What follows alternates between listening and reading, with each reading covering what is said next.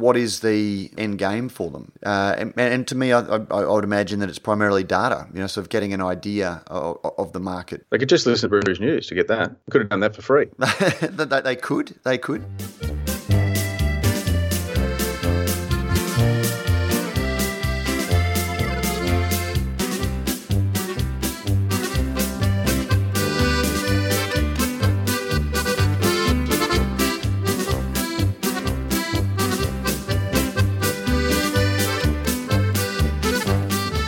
Thanks to Cryer Malt, you make great beer because we make great malt. This is, at least for the time being, Good Brews Week. I'm your host, Pete Mitchell, and joining me to discuss the beer news and opinions of the week is the beer Matt himself, Matt Kierkegaard. Matt, happy International Beer Day. Yes, Prof. Happy International Beer Day to you. We are recording this on the first Friday in August, so that is International Beer Day. The day after, Prof, International IPA Day. International IPA Day.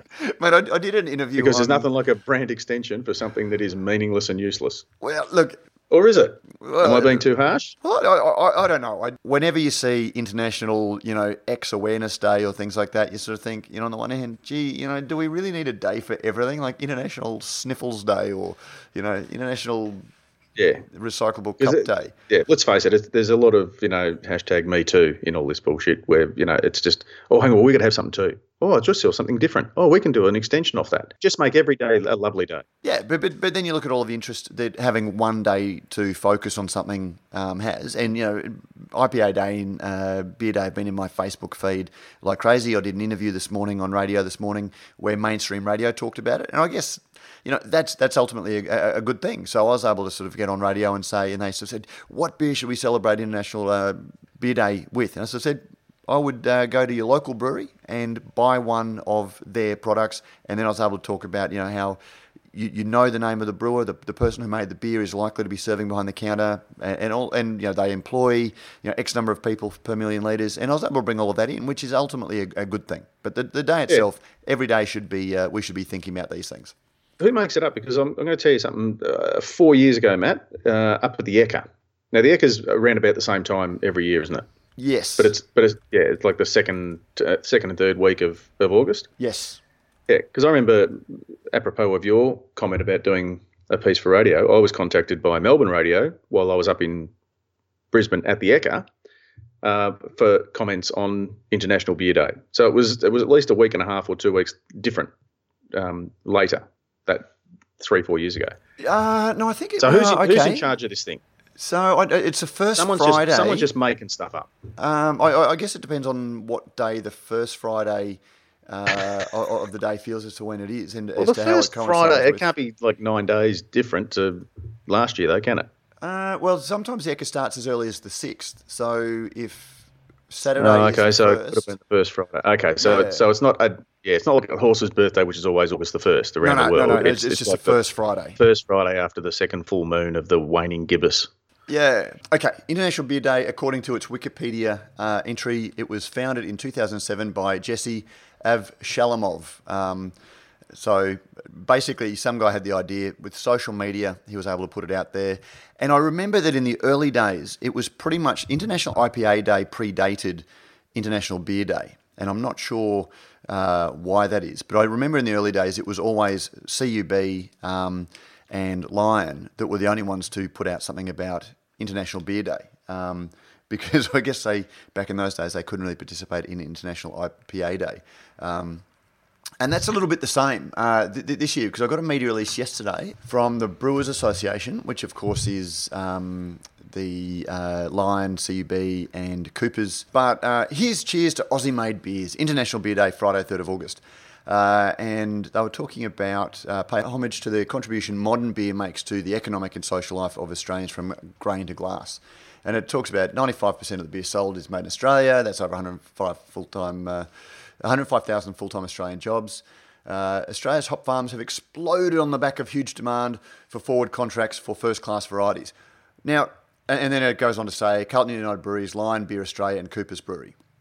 Now, these guys are jumping on the bandwagon. Good luck to them. They do make beer. They make beer of a very, very high quality. But when you speak to people that grow hops or people that grow grain, they talk about almost the negative impacts. Yes, the big guys do buy a lot of grain, so make by default a substantial, contribution. They do, but it's a highly modified grain that is designed to work well with a shitload of sugar, we should point out. So Absolutely. it's not the best grain you can get. No, it's not the best grain you can get. And it's the small independent craft brewers who operated in the niches that basically saved the hop industry in Australia. If we couldn't compete as hop growers on commodity hops, which was all that the big brewers wanted to buy. And it was the small independent brewers. And now, because there's a market, the bigger brewers have taken interest. And so, look, at that's not having a go at big brewers, but it's just interesting the way that these sorts of things, that small brewers try and spin their own stories and big brewers try and spin their own stories. But yeah, no, it's well worth. It's one of those things that we do need to think about when we do celebrate International Beer Day. What the dollars that we're spending on beer, mean for the future of the industry. Yep, and remember too, listeners and Matt, that even though big beer is 95% of the Australian volume of the beer market, the small independent brewers are 72% of the number of breweries. They are. Think about that when we're talking about commodities and raw materials and such. And if you look at the number of jobs created amongst those 105,000 is pretty, that's pretty impressive. That includes pubs, does it? That includes pubs and those sorts of things. So yeah. But in terms of brewing jobs, not really the brewing industry, is it? When they're casting as wide a net because they want to promote. Trevor, the spotty 16-year-old barback, working in a pub is not really engaged in the brewing industry, is he? Well, let's be perfectly Francis. Or the person whose chief job is to hand out the tokens for the pokies machine, which would be counted in the. But Matt, as we've pointed out many times before, the and hello to Zoe if she's listening, but the marketing department's key job is to kind of a couple of pumps and put a little bit of GST on a story to create a narrative. Absolutely, that will encourage people to buy products. That's the whole purpose of it. Yeah, absolutely. But so let's not But to me, again, I'd call shenanigans on that. No. But to me, again, that shows how influential craft beer is becoming. That the big guys who are very slow to the party, it's never going to go anywhere. Oh, look, maybe we need to sort of dabble in this. Suddenly wanting to, By far the major economic footprint is created by the big three brewers: Carlton United Breweries, Lion Beer Australia, and Cooper's Brewery. Each can boast breweries with over 150 years of rich local history in Australia that they often get wrong. There are hundreds. Coopers can. Coopers. The others have kind of become, different entities over the centuries. Absolutely. But then the next line, they are Australia's original craft brewers. They have innovated, grown, and stood the test of time by getting the equation of consistent high quality and affordability right. It's great to see so many fledgling breweries following in their well-worn footsteps. The one thing that they don't, when they're celebrating the hop growers and the barley growers, I don't hear a shout out to the sugar, to the people who make... The corn syrup producers. The people who make... The sugar beet manufacturers. The rice malt growers. The people who make the enzymes. Anyway. Although craft make brewers... Make your brute IPA, were you going to say? No, anyway, look, let's move on. That's enough of that. Happy Beer Day, enjoy it. Making news and more than a few waves this week. Matt and I will look at AB InBev bolts to bet in BoozBud's online beer business, and we begin with, bugger that, is it bad? While across the ditch, Lion poaches Harringtons. We'll also look at Great Northern leading the charge in AB InBev's very good results. Debate ensues over the true cost of a keg of beer. And we look at the Bowls Club that looks set to roll a brewery nearest the pin. Or should that be the Jack? Matt, let's start off with AB InBev and their purchase of BoozBud. Absolutely. Now, I should say, just because we've had so many great emails, and we're not going to do mailbag yet, but we've had so many great emails, Prof, saying how great it is to have other voices in. I do want to let listeners know up front that we did have our good friend Zoe pinned for today, but of course this isn't her prime gig, and her week kind of fell apart from work. Apparently we're generating a bit of work for her, Prof. So yes, that's why you've just got two pale and stale voices. Don't say it. Yeah, but it's just you and I, Matt. It's just you and I, Prof. But consequently, one of the emails that has been sent through specifically throwing to Zoe's opinion, we will hold over until next week. Which gives it two chances of being letter of the week. Yes. AB InBev. There's a lot about this, apart from the fact that so Beer Bud, which then changed its name to Booze Bud, which I'm sure tickled your fancy, because they went into other spirits and all that sort of thing. A group of cool dudes who did the Possible, or a crowdfunding campaign that I recall you were fairly critical of, or skeptical of. I think it's been fair to say that most crowdfunding campaigns we've been a little bit skeptical of, because it's, I think a lot of people, it is potentially a great way to, pre-sell product and market from your loyalty. But I think, there are certain people who take the piss. And back when we talked, and we actually did a podcast speaking to one of the guys from Beer Bud, as it was then, because they were trying to raise $25,000, and that was just 3 years ago. Prof, can you believe that? To buy Where's the time gone? I know. To buy a shipping container of beer that they were then going to sell to the people who basically financed the purchase of that shipping container of beer. And when you start hearing that, you sort of think, oh, gee, it's not much of business strategy. But we've got no idea what the business is these days valued at. But yeah, they were purchased by AB InBev. No whisper as to the value? No whispers at all as to the value. No, but presumably, we'll let, given that they are not an Australian publicly listed company, because of course they're not Australian, but do they, in their report to shareholders, need to disclose that at some point? I think they may at some point, but it'll be so far buried in the detail that it might be a little bit hard to find out. So Matt, is this is an interesting one for me, because is this the first non-brewery that they bought? And secondly, have they learned the lessons, or have they completely missed the lessons to be learned from Lion's unsuccessful foray into MoQ?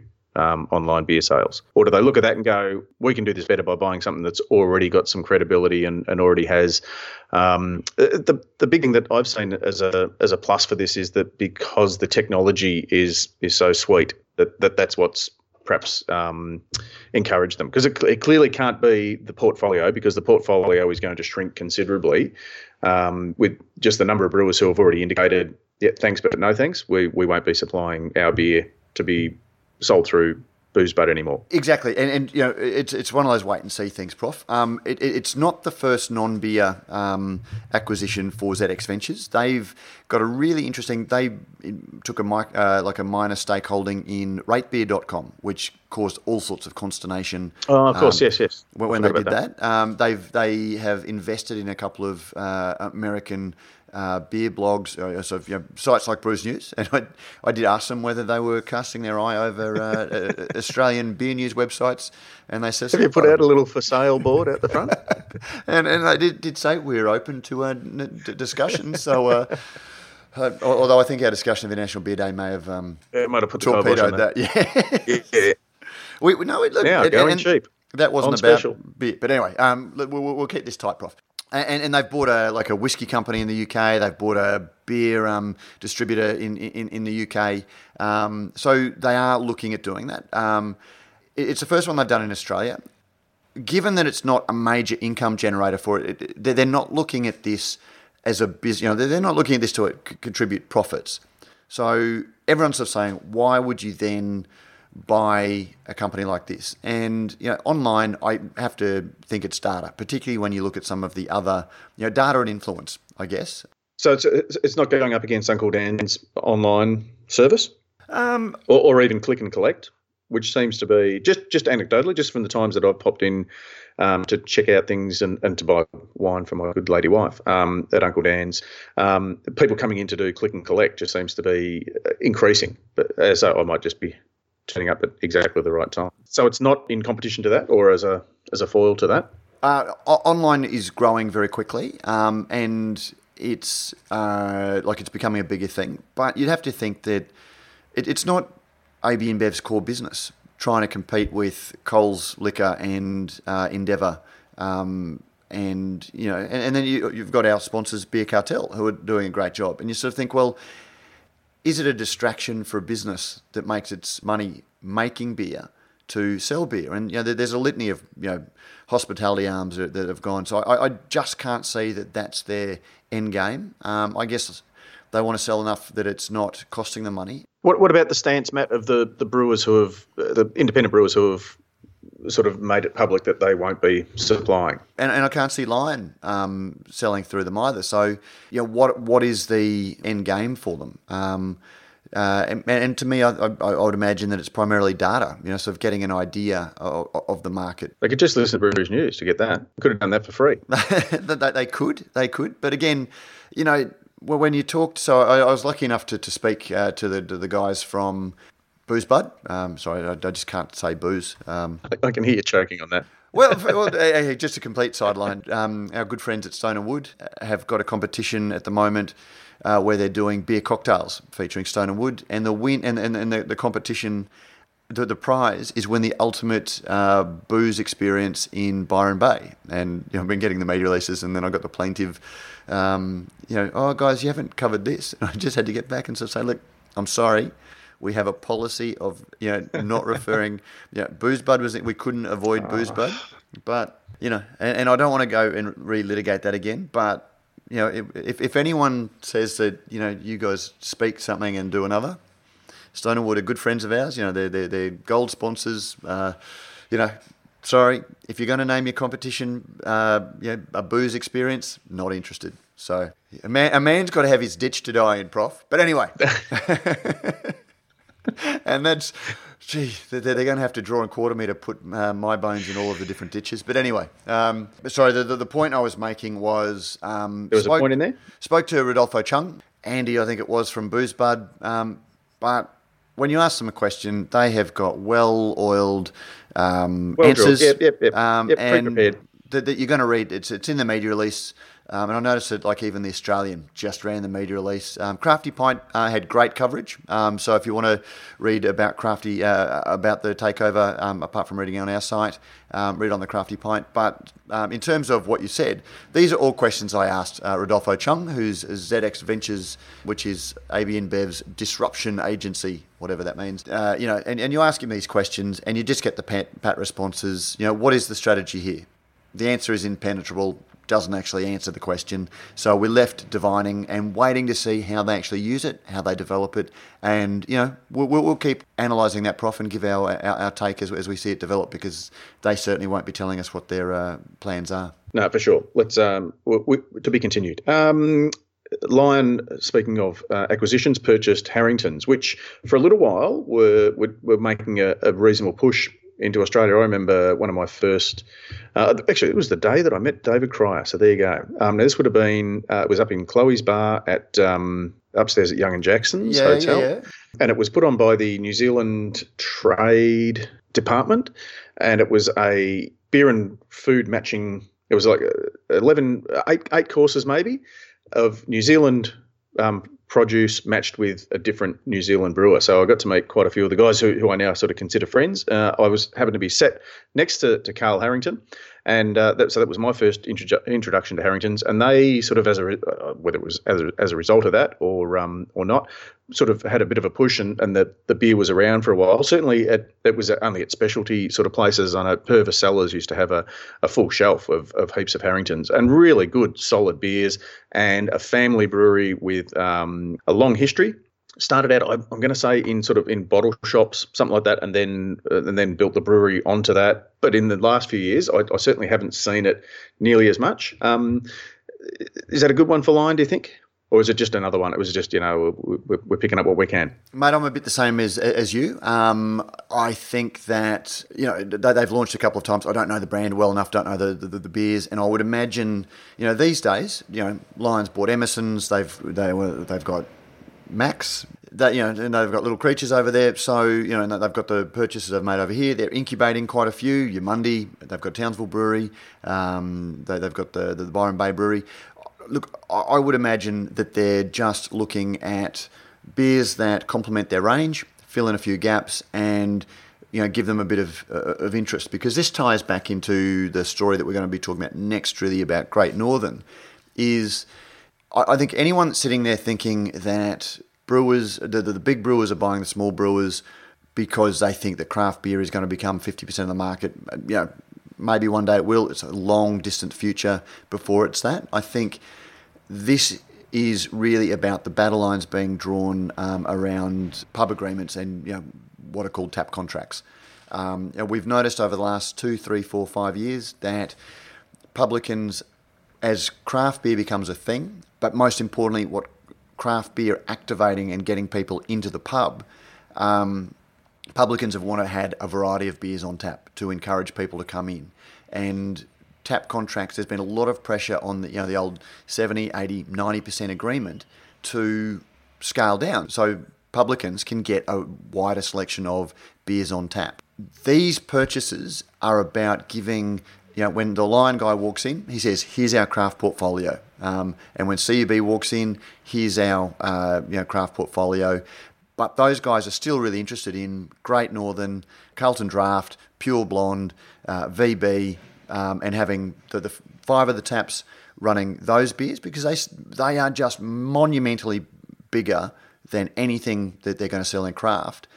But they risk losing those key taps if they don't have a great craft portfolio to offer to a publican.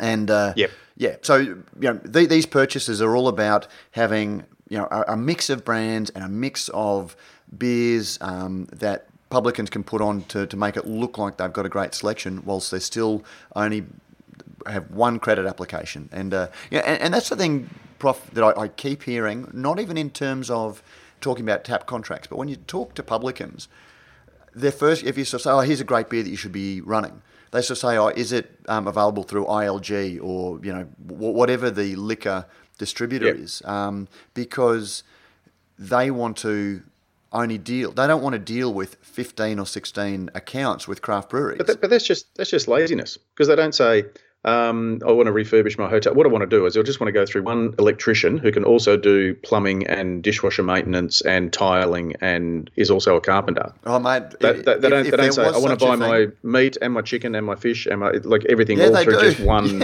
Yeah, they do. They absolutely do. I mean, you've got smaller ones that will sort of pick and choose, but you've got a whole lot of people that will just, they'll choose the person they get the cheese from because they can get X number of other products, and the fewer accounts that they need to manage, and the fewer sales reps that they need to deal with, and the fewer things they need to deal with. And instantly, the other thing that I'm finding when you speak to small brewers is if they've got 85 venues that are taking their beer and they're rotating their taps and things like that, there's sales calls that they need to be doing, accounts they need to be chasing up, and the smaller venues are apparently shocking. And here's a call out to any small venues.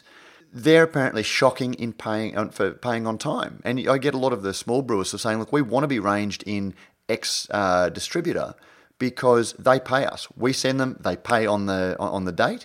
We get paid X% less, but that X% is much cheaper than us having to constantly chase all of the overdue accounts. Now, none of those distributors are cold storing beer, and so they're playing with the devil in terms of how their beer is going to be when it hits the market. Perhaps I should take a leaf out of Hawker's book and say, here's the price. That's if you pay in the 30 days or whatever. If you pay in 60, here's a different price. And here's a different price again for 90 days. Yep. And they can do that. But then again, encourage them to say, here's an incentive. But then you also need to convince them, if somebody else is willing to go in and charge much less than Hawker's is actually making it more difficult for people to buy. And some people see overdue payments as the cost of doing business. But, I find it really funny, particularly when some of the small bars that, spruik their independent beer range, also treat their breweries pretty shoddily in terms of payment and those sorts of things, and put so much pressure on those businesses that on one hand they're nominally selling. Anyone who thinks tap contract, and I don't know how we got it, actually I do know how we got on tap contracts, but anyone who thinks that tap contracts are just the bastardry of the big guys are missing all of the little micro elements, those sort of, evolutionary pressures that take place on the market. But anyway, so back to Harrington's. The end game isn't that Harrington's is going to become a $50 million a year company or a $150 million a year company, but the overall business mix is going to be bigger. And that's if I can sort of step into the host role for a second, Prof, that's where like things like Great Northern come in, or Furphy's. Furphy is selling 19 million litres on a mean annualised basis or something along those lines. Prof, if you took the 5 or 6 biggest craft breweries in the country, I believe Stone & Wood, we've talked about, sells about 11, 12 million litres. Yep. Gage Road sells 5 million of their own brand. They're a little Bolter's about to drop in a new brewery that will bring them up to about 9, I think. Oh, well, that's capacity, but they would still, their business would be around about 2 to 3 million litres, I'd imagine, maybe 2 million litres. Young Henry's probably 2 to 3, Pirate Life 2 to 3, or maybe 4, depending on how their sales are going. But you've got Furphy, which has come out of nowhere, 19 million litres. And now you're starting to see all of the point of sale. It's on everywhere, and it is just going to race ahead. But when anyone who sort of talks about how big craft beer, independent craft beer is getting, Furphy just dwarfs anything in the craft beer space, and it's one brand from Lion. So these purchases aren't if they can pick up incremental volume and take a long-term view, they certainly have great margin to them. But this is about flogging more Iron Jack, more 4X Gold, more Hahn Super Dry than it is about selling more of whatever the small independent brewery that they're selling that sells out is. In a garden, what a garden. Brews News is made possible by Brewpack, Australia's #1 craft contract brewer. With over 100 craft beers and ciders on the roster and counting, Brewpack specialises in offering growing craft breweries a home for their packaged and kegged beer, no matter how crafty. Serious about handmade beers, and with an open-door policy, Brewpack's brewers love having passionate, hands-on partners in the brewery. Thinking about craft contract brewing? Think Brewpack. And yes, we thank Brewpack for not only making a whole lot of great craft beers possible, but also for making this podcast possible. Matt, tell us a little bit about Great Northern and how it's leading the charge in AB InBev's recently posted very good, healthy business results. Great Northern is obviously a CUB brand. CUB is an AB InBev brand. AB InBev dropped their annual results, which met fairly mixed results. I think their volumes were down overall in the US, or very, very low growth. But of course, craft beer tends to be the driver at our end. They didn't really say too much about it in the release itself, but they did talk about how their high-end company continues to be a strong contributor to top-line growth, led by our 3 global brands. And I'd imagine that's Budweiser, Corona, of course. And then they've launched Corona. We're working to further accelerate our global brand portfolio. In this quarter, we launched Corona Ligera, a premium mid-strength version of Corona, and that's in Australia. Budweiser was brewed locally for the first time. So they talk about those things. And then they talked about their craft portfolio, which in first quarter, so this was the second quarter results, it had high single digits growth in the first quarter and mid-single digits growth this quarter. That may be because it's the cooler months. But I've just been hearing that amongst those results, Pirate Life, which when we spoke to Michael Cameron, it must have been January last year, early last year or late 2016, we spoke to him. It was pre-takeover. And he was saying that 80% of their sales was in cans. That's cans, not Cairns. And I've heard that on the back of their takeover, their draft business has completely, has just gone ahead in leaps and bounds. And so a lot of their growth has been in the draft business, which again goes back to that tap contract issue I was talking about, Prof. But so we can talk about all of that. But then when you see any figures for beer, Great Northern brand apparently grew, and this is scan data, not draft data, but apparently Great Northern grew by over $250 million on a mean annualised total basis.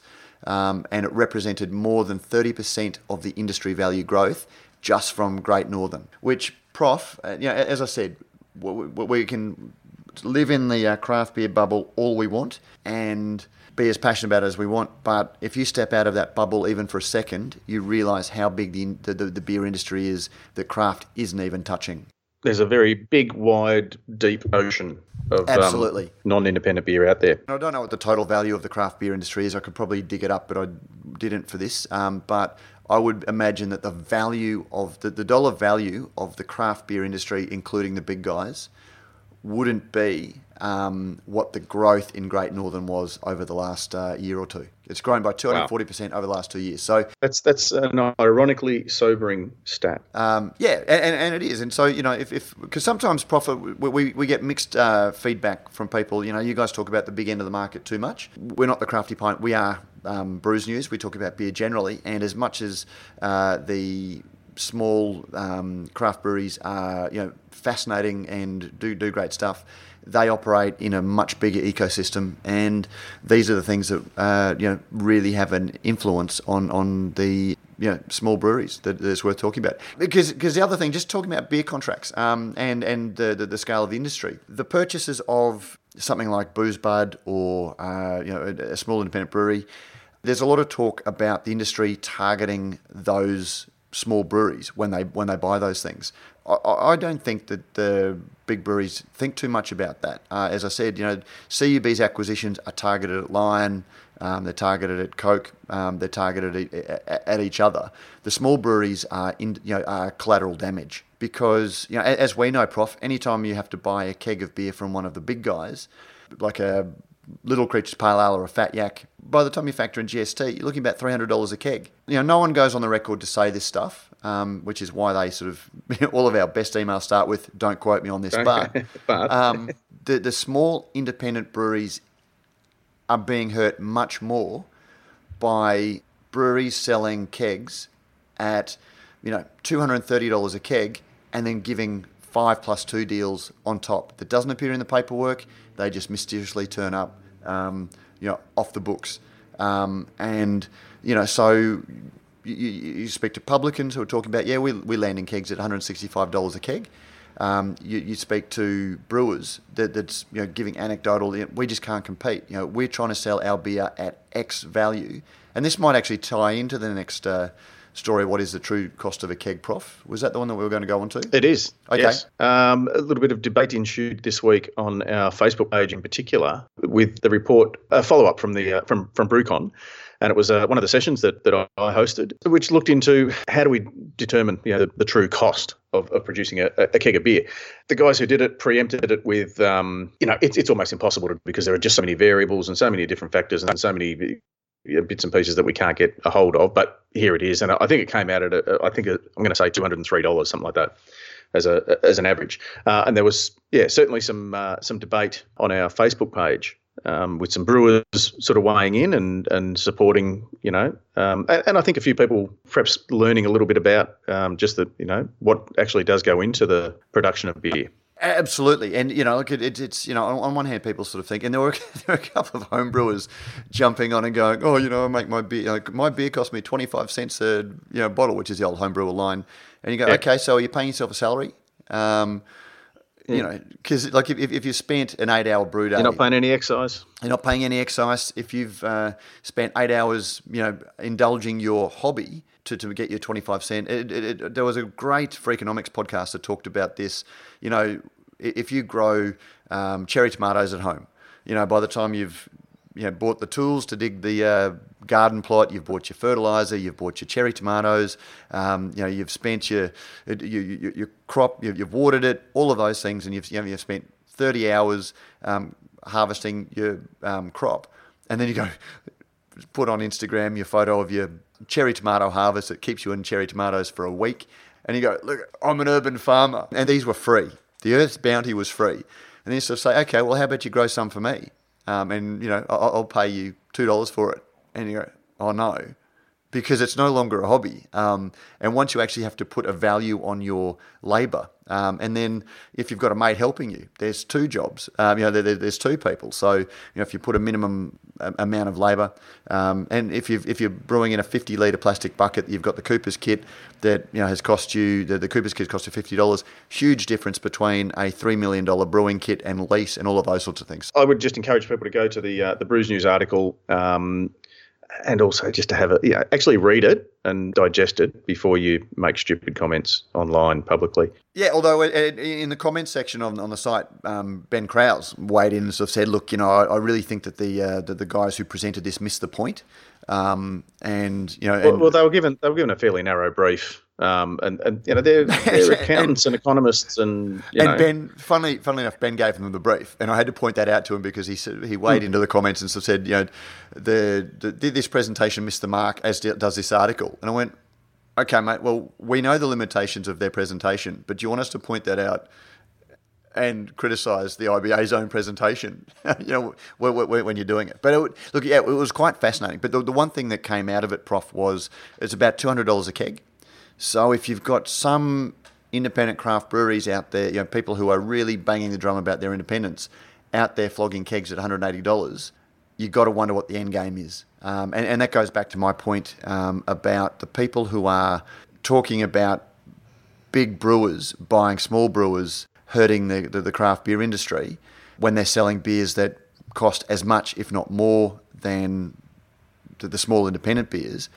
Or is it the small independent brewers who are really just dumping beer on the market, which it has to be if they're selling it at such cheap prices, just to get growth, hopefully to become a buyout option?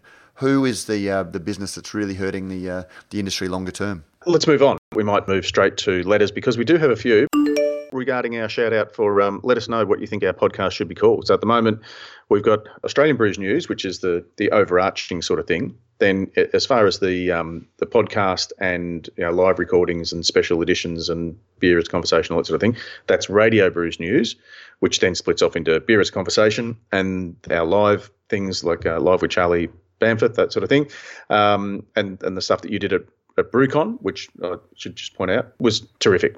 Thanks, and then there's this thing, which at the moment is called Good Brews Week. What should we call it? So we got a letter from John Coleman. Just listened to episode 180. Thought I'd get in touch regarding the shout out you made at the end regarding the name of the podcast. So he was a little bit confused at first when we started naming the episode Good Brews Week. He thought maybe it was a sponsorship we were doing for Good Beer Week. So I kind of get that. Yeah. I do like the current naming convention of Beer as a Conversation and Brews News Live. So that's cool because it makes it fairly obvious. I would like to suggest changing to Brews News Week for the regular updates. Good Brews Week doesn't flow off the tongue as well. And let's face it, the news is not always about good brews. Sometimes you have to talk about bad beer. Also, I'd like to suggest breaking brews news for the breaking news stories. For example, the times when you released ad hoc episodes regarding the recent brewery buyouts with exclusive first interviews. So like the one we did that you and James popped over and did with Ferrell. So I think Brews News Week and Breaking Brews News both flow off the tongue a little better, plus gives you the opportunity to do a Breaking Bad themed logo of you and Pete, which is always going to be gold and could open up a whole new line of merchandise. I'm guessing because you've got glasses, you're the Walter White. I guess so. I don't know. And you're a bit taller. I don't know. To summarise, Brews News Week, Breaking Brews News, Beer as Conversation, and Brews News Live. Keep up the great work. Thanks very much for that, John. That was pretty cool. John, thank you for putting such thought into it. And I have to say that Good Brews Week doesn't roll off as Brews as what? Brews News Week. Brews News Week and Good Brews Week. Already. Yeah. He's trying to make it easy for us. Also making it easy for us, I should point out, James Omond, who's sort of, just as Matt has sort of said, thanks for putting so much work into it. James is kind of the counterpoint to that. My vote is keep the name the same, Good Brews Week. Cheers, James. Yeah. So, and James Omond from Omond & Co, intellectual property lawyers, who also featured who's featured in a podcast previously, and also was a great article by Will Zabel on Crafty Pint this week about intellectual property and brewers pushing the boundaries there. So yes, so thank you, James. So we've got two competing ideas. Yes. And then our last letter of the week was from Evan O'Brien. He's basically sort of giving us a bit of an insight into how we might be able to skip Skype. Have you had a look into that yet? I haven't had a chance to look in that yet, but yes, thank you very much for sending that through. Because I'm more than happy to, if somebody knows of platforms that can be used to record podcasts that are can improve the sound quality. I know there's nothing out there yet. Perhaps the auto tune that Katy Perry uses, we could use to maybe make ourselves a little bit more intelligible and less wordy. I don't know. One of the ways that we do this is we constantly trying to sort of work out the best way to do the things that we do. We're not News Limited, but we are all about content and trying to get the best content out to you in the way that, you know, our very meagre budgets allow. As you know, we're not egregious in the way that we work with our advertisers and sponsors. We only work with people who really let us do what we want to do. And I think that gives them better value. But one of the things, Prof, I don't know if there are any music composers that listen, but despite our Beer Barrel Polka opening, that has been a constant since the very, very beginning of Radio Brews News way back in 2011. Yeah, and it's gold, absolute gold. Look, it is, but as I've discovered, because we feature on a lot of podcast platforms and we want to get on Spotify, but because it's not rights-free music, we've been apparently having our own little, we're not really entitled to use, even though it's a snippet, and we can't use it on Spotify. So we are going to have to commission some new music for the podcast. So if you are a music producer and you reckon you can come up with something that's an homage to Beer Barrel Polka by, was it the Seven Fat Dutchmen? So, something that's got the same feel, and that's one of the things. It was always, we used it because it's Beer Barrel Polka, and it's a theme. It's jaunty. It doesn't take itself too seriously, which is kind of like us. And it's not the thrash metal that seems to be I'm probably, all the kids are going, that's not thrash metal, he doesn't know what thrash metal is.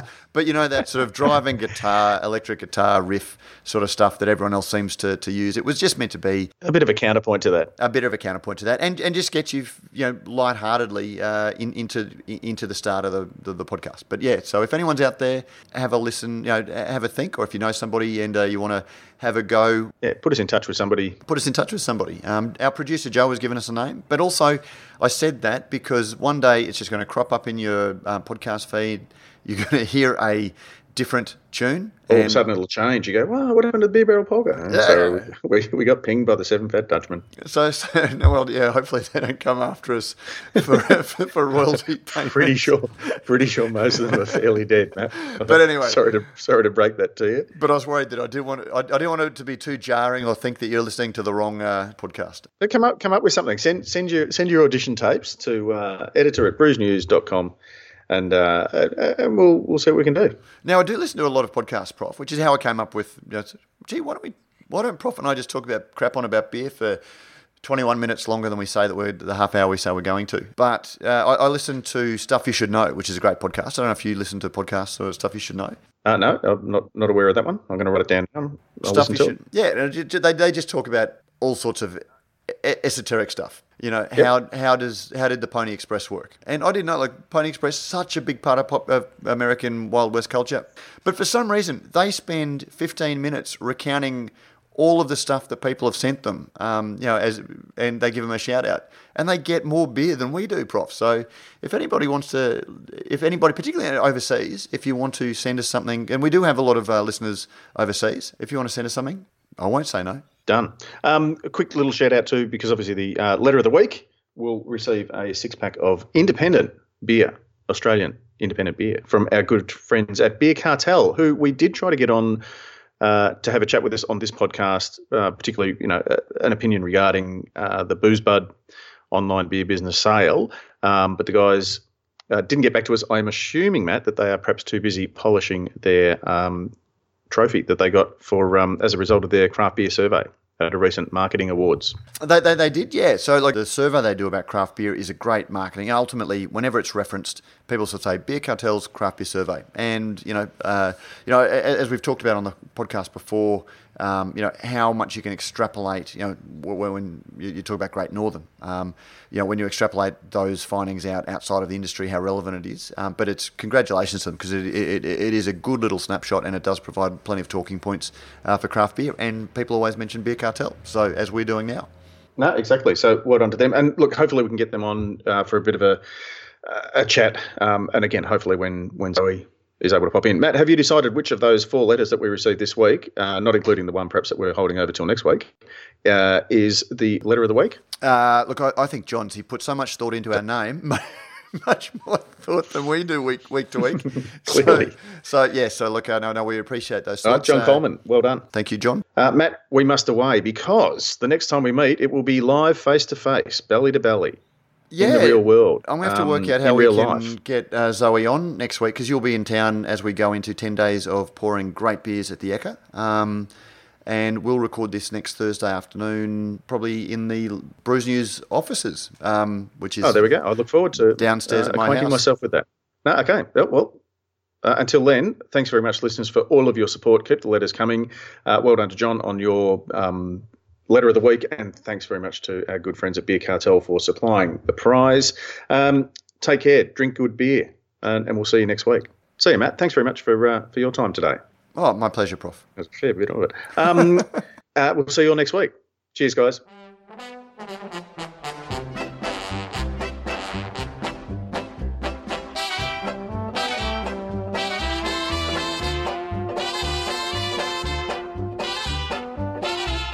And we're out.